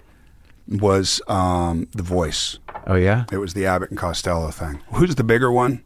Is that Costello? Lou Costello. Hey, Abbott. Lou. The fat one. The fat one. No. The bigger, the taller guy. Oh, yeah, the taller guy. Yeah, it was him. Because there was three other, and I'm trying to remember, it was like my mother was one, my mother and my aunt, because my mother had a really, really deep voice from Texas, talk like this. Oh, really? So it was kind of like that tone. And then there was the Abbott and Costello thing, and then there was Michael Shannon. I remember I thought of at one point. But a bunch of different voices, and then something. So you start with the voice on that one. With that one. That's wild. wild. It could be a walk. It could be, again, it's like, it sounds lame to me when I talk about it, because literally I'm walking around and I'm talking to doorknobs. I'm talking to, because I don't hang out with a lot of people. Right. So I'm just trying to be as open as possible. And then with Hail Caesar, I rented a black box theater and I had all the actors come down and rehearse before we started the movie. And it wasn't really directed by me, but I just wanted to be able to have the banter. Yeah. And then, because I was nervous. I was nervous. And everybody's willing to do that for you. Everybody. Yeah. Except for George Clooney. Oh, really? He didn't come down? No, I didn't ask him. Oh. It's too big of a movie star. Is he? Yeah. No, he's not. No, He seems like a nice guy. Really nice, man. Really, really and nice. with Milk, with Dan White, that guy's name, right? Yeah. He's a real guy. Real guy. So did you look at him? I was really fortunate because there was a cop that knew him really well that had a tape that not a lot of people had heard. A confession. Oh, yeah. And really? Only a handful of people had heard that. Oh, so wow. I was doing all the research. I was doing all my stuff that was meaningless. And then I heard that, and that was all I needed. I remember him talking. I mean, nobody really understands this, and nor should they. But on the confession, he was talking about how his fingertips were hot after he had shot Mayor Moscone and was walking over to shoot Harvey Milk. Yeah. And how he remembers his fingertips being hot. I thought that was such a weird Yeah. thing. And I remember I asked Gus, because we had him shooting Moscone, and then suddenly he's walking into Harvey's office. And I said, there was that great shot that you did in Elephant where you follow the kid through the whole school. Yeah. I said, I think that it kind of deserves to be here, is to follow Dan White's face from one end of the city hall all the way to the other. Because was there a moment that he thought about running? Was there a moment that the consciousness of knowing what he had just done, and was he sensitive to that? Was he not sensitive? Had he cut himself off? Was he so resentful at that point that there's just a determination to do as much harm? What I loved about that character was this: he was so weak that his only resort, or his feeling, was the only thing that he could do to create an impact was have a gun, load a gun, point the gun, shoot the gun, and kill somebody. And therefore he had an impact. Right. Like, that's how... He was completely impotent other than that. Right. Totally. He felt so impotent at that point, and not to justify what he did, but psychologically, that's so fucking interesting to me. Right, because it's not even rage. No. He just wanted satisfaction. Just let me have an impact on something. I mean, that's gnarly. So coming from a guy in high school who was interested in getting a laugh to shooting one of the greatest fucking people that created a movement in San Francisco. And that was Sean did quite a performance there. He was so good, man. Yeah. He was so good. And what I love about Sean, working with Sean, we both pace a lot. Yeah. And, you think it's going to be precious, and, I don't know, I'm going to work with Daniel Day-Lewis, and he's going to be in character the whole time. And me, I find it much more freeing to do the opposite. Yeah, not be in character? Yeah, to literally be as distracting as possible to everybody in my vicinity. So I can delve into something when we do the scene. That's for me. Yeah. And Sean was kind of the same way, so it was fun working with him. Yeah, I feel like I didn't make it clear how much respect I have for Sean Penn as an actor, and and I was certainly willing to read the book, and I did make it through most of it. But like the thing that I wanted to have is a conversation like this, and I feel like I just got him at a juncture in his life where he seems like I don't know how consistent he is with his how he feels about himself, but he wasn't going to do it. Right. He wasn't going to talk about acting. He didn't want to act anymore. Right. He saw it didn't serve him anymore. And I didn't believe a fucking word of it. There you go. You didn't believe a fucking word of it, which is, those are you probably should have said that. Uh-huh. Because then there's an honesty, and then there's a road you can go down that's tough, that's man. More substantive. Yeah, but he's tough. Know what I mean? I don't feel that he was willing, because there was a moment there where he was funny, and he said something about Nolte of all people, where I saw a moment where I'm like, fuck, why can't I talk to that guy, the guy who said that? Right. You know what I mean? No, I do. I know what you mean. I love talking to people like that. Because I told him Nolte had been on the show, and all Sean says was, he found it? Yeah, he found it. Yeah. Exactly. No, but you got to know, when Sean and I did Gangster Squad together, and we all had a reading, and Jeff Robinoff, who was running Warner Brothers at the time, wanted to do a reading for the bigwigs for the suits. And I was sitting next to Sean doing the reading, and Nick had come in, and they go,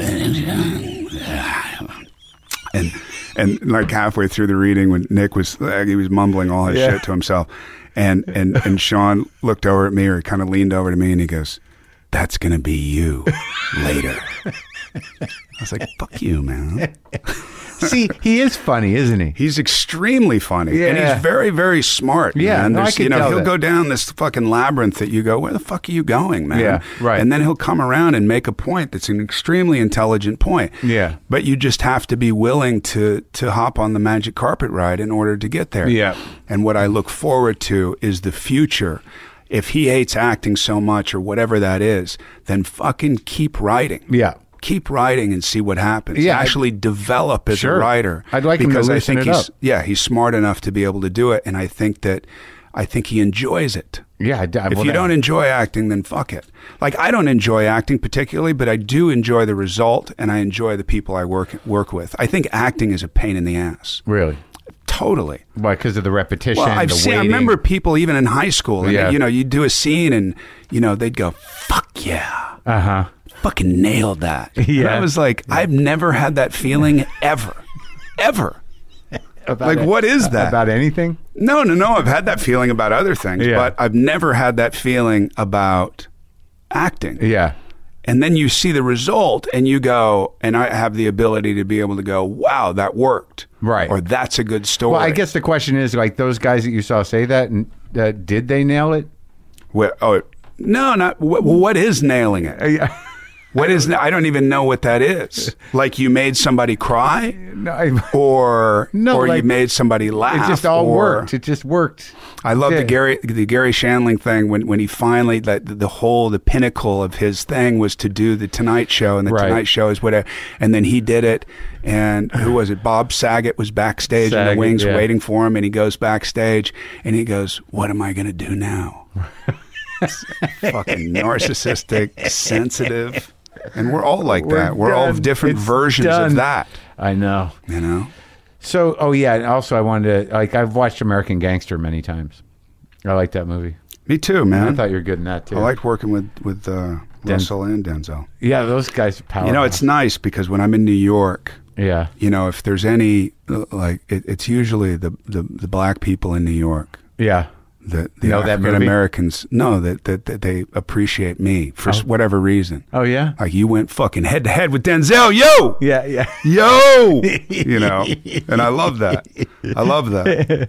I like my contingency. Well, Ethan Hawke talked to me about Denzel, about working with him, Yeah, like and how training he, right. But he said that he literally watched Denzel movies like football players watch game movies. Yeah. Because he just knew that if he didn't show up ready, he was going to just get trampled. Yeah. Denzel and I had a moment. Oh, yeah? Oh yeah, we had a moment where we were rehearsing, and he didn't come to set right away. Yeah. And then Ridley was like trying to get him to set, and then he Yeah. got to set. He didn't know that he'd been asked to come to set, and then we were rehearsing. Yeah. And then I forgot a line during Yeah. rehearsal, and I put my hand on his shoulder, and he hit my hand off. And he goes, "Don't ever fucking touch me."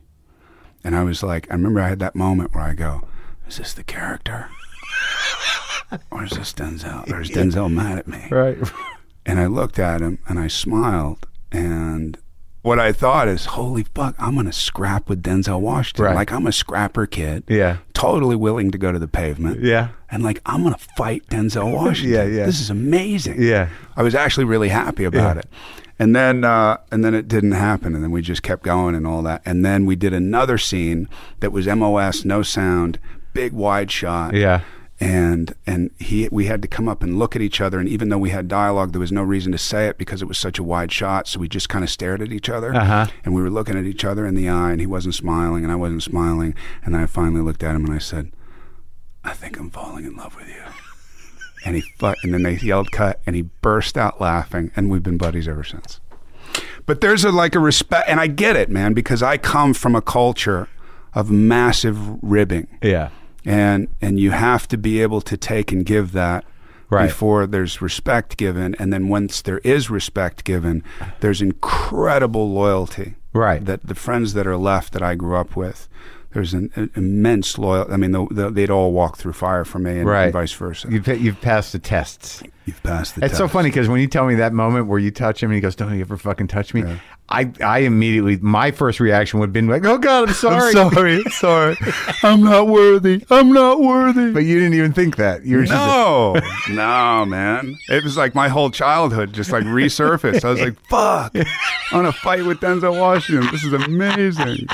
I can't wait. That's great. Yeah. So let's talk briefly about the superhero movies. Yeah, if you want.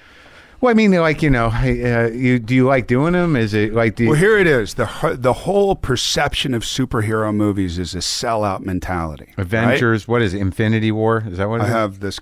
I have Avengers of Yeah. Infinity War coming out. Then I have Deadpool 2 Right. coming out. Yeah. Then I have Sicario 2 coming out. Really? And then I have Legacy of a White-tailed Deer Hunter that comes out on Netflix. Sicario 2? Yeah. What happens then? The Soldado, Day of the Soldado, Day of the Soldier. So that must have done all right then, huh? They're making another one. Yeah. And I think if this one's good enough, then we'll make another one. And it's you and Benicio again? Yeah, it's just me and Benicio, and Emily's not in this particular one. She may be in one in the future, but yeah, it's we did it. Wow. How did it feel this time? Good, difficult. Yeah? Yeah. It was a guy named Stefano Salima, who did Gomorrah in Italy. Yeah. And then Darius Wolski, who does a lot of Ridley Scott's movies, shot it. And I think it's good. Oh, great. I mean, I saw it. It is good. Yeah. I mean, That's objectively, exciting. I say, would I like that movie? And yes, I would like that movie. And when's that out? That's out June 29th. Oh, man, that's exciting. So I don't watch the superhero movies. So you're saying, what were you saying, the sellout? What? The mentality of so I went into, Avengers was offered to me probably 4 years ago when I was doing Everest in London. Yeah. And I was like, I had turned down a lot of those types of movies, and I so they sent me a Oh, yeah, Bible. your fingers got all fucked up in Everest.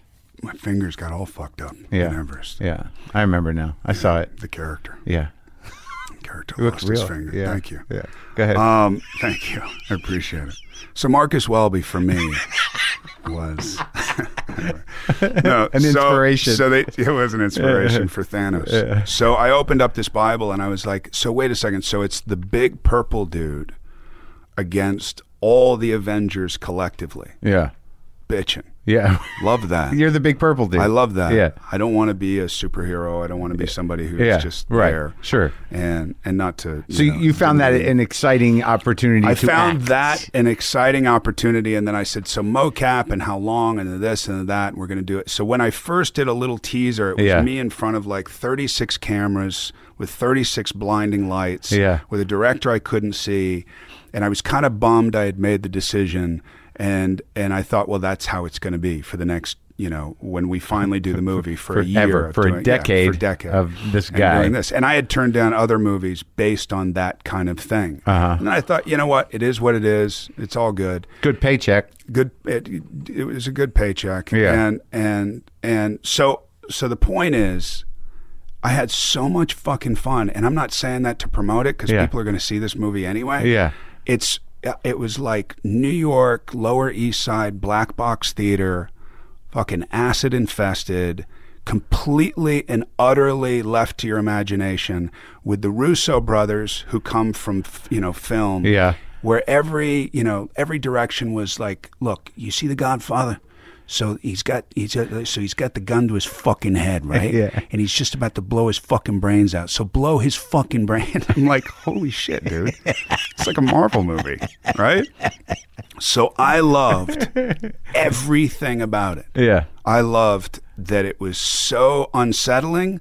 I loved that I had dots all over me, and a head cam and this, and sometimes I'd be by myself in a warehouse and there'd be 50 people on computers and I'd be talking to nobody. I didn't have to deal with actors half the time. It was awesome. Wow. I would do it again. And did you see the movie? Second. You would do it again in a second. Did you see the movie? I haven't seen the movie. I've seen portions of it, which is absolutely like cutting edge amazing. And what about Deadpool?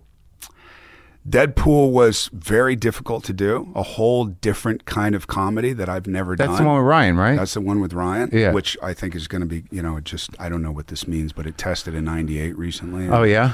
And are you it's you are you too? bored talking about this? No.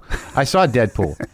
You saw the first one? Yeah. Did you like it? Yeah. Totally I irreverent. like him a lot. I like him a lot too. I don't think there's any better character actor marriage that I've ever seen. Than at least contemporarily. Between that guy and that character, he just gets it, man. Yeah, the first time I thought that he was a genius was in that weird movie. Who was in it? Drew Barrymore, where he wore the fat suit. Do you remember the movie where he played the fat kid and he grew up to be like a record executive and he wanted to go hook up with the girl? I didn't see it. He was so fucking good. funny, man. You know what I liked was The Proposal. Yeah. Oh, yeah? Yeah, I don't like, rom-coms, romantic comedies. But he was good? I thought he was great. Yeah, I can't remember. I saw it 3 times. I can't remember the I told you, man. I listened to Oprah and I watched The Proposal. Oh, you worked with Paul, too, on the Inherent Vice. I saw that. I talked to him. I did. You did talk to him. I have. He's a good buddy. I mean, I love him. That's one of those things. Like he's a writer first and foremost. Yeah, and I just. Yeah, he's a fascinating brain. He's a fascinating brain, but like he's like when I first met him, like when we got that interview, I was like, oh my God, I'm going to meet the dark genius. Like he doesn't talk, like, you know, he's a mystery man. And he shows over and he's just like this goofy kid from the valley. Yeah. And I'm like, you're him? Yeah, exactly. It's like a disappointment. Yeah. There's a guy that I met, Malcolm Lipke, who's a painter, and I've bought several of his paintings, and his paintings are great. They look like turn of the century fucking figurative women and fucking risque and all this kind of shit. And then I met him, and then he goes, "Hey, I'm Skip," and I was like, "What the fuck?" Because I thought it was going to be like meeting Nolte, like, "Hey, how are you? Would you like to smell my brush?" And I'm like, "No, man, I'm good. I'm good. I've been huffing my brush for 16 years, man. It works. Try it." You know what I mean? Yeah. And it just didn't, it didn't. So you just don't meet your heroes, man. It's you hard. Just don't. You don't. But sometimes they deliver, right? Sam Shepard delivered. He's a good guy. Sam Shepard's, but that's the thing. Did you like talking to Paul, or were you disappointed? No, I like talking to him. Yeah. Yeah, because I did that thing. Everybody's human, ultimately. Doesn't it suck? Yeah. No, it's sort of refreshing. It is refreshing. Before every interview, I'm like, oh, what the fuck am I going to do with it? And then like, you walk up and you're like, oh, I know that guy. You're like, yeah, I don't know why, but like it happens sometimes. Yeah. But some people, they're having a rougher go at it. You looked nervous when I saw you, though. Did I? Just for a moment, were you? Well, because this is like you're the first guy in here. Cool. I've spent the morning. I walked across the street to get a guy to stop using a tool. This is important, man. In my new neighborhood. Josh Brolin from No Country. What's it called? Yeah, his dad was on Marcus Welby. His dad was on Marcus Welby, man. His fucking son's coming right now, man. Can you please stop? So it was that kind of morning. I don't know if I was nervous about you. I like it. No, well, you just proved that you weren't. It had nothing to do with me. I was a little nervous, but like I just didn't. Here's my projection of you was. Yeah. How were you going to show up? Because I've been wanting to talk to you for a while, and that's something I don't know. Because sometimes people show up as like, where am I? What is this? Yeah. That thing. Yeah. And I'm like, hey, come on, it's gonna be okay. Well, I called, Liz Mahoney? No, she's a publicist. And I called her this morning and I said, "You're not coming, are you?" Right. And she said, "No, because I'd wait outside and my battery would go dead and I'd have nothing to do," which I love her for saying. Yeah. But I prefer doing this as if it was an accident. Yeah. Do you know what I mean? Sure. I stopped at your house because I had to pee so bad, and I'd get arrested if I peed outside on a tree. You can't get arrested again. again. Let me use the bathroom. Right. And you go, "Hey, by the way, I got some sound shit in my garage. Yeah. Do you want to go just talk about some shit? I'm thinking about starting a podcast." Yeah. That's kind of how I'm treating this. Yeah. No disrespect. No disrespect. I mean, you can use the bathroom. Thanks. I've drank a full bottle. All right. Well, I think we're good. You good? You feel good? Whatever, man. Whatever. It's all good. I enjoy talking to you. It was good. I feel like you should read a poem now, though.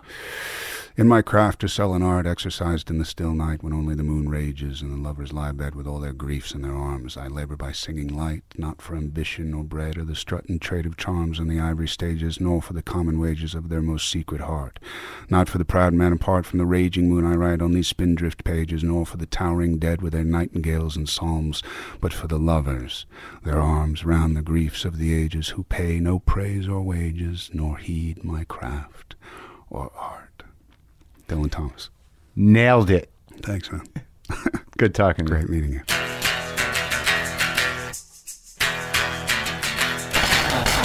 All right. His Nick Nolte impression was just killing me.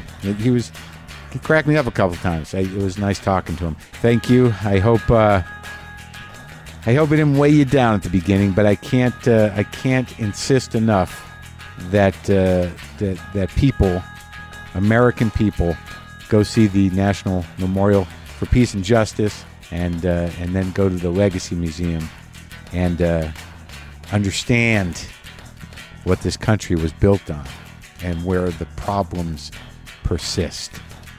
Okay, that's it. Boomer lives!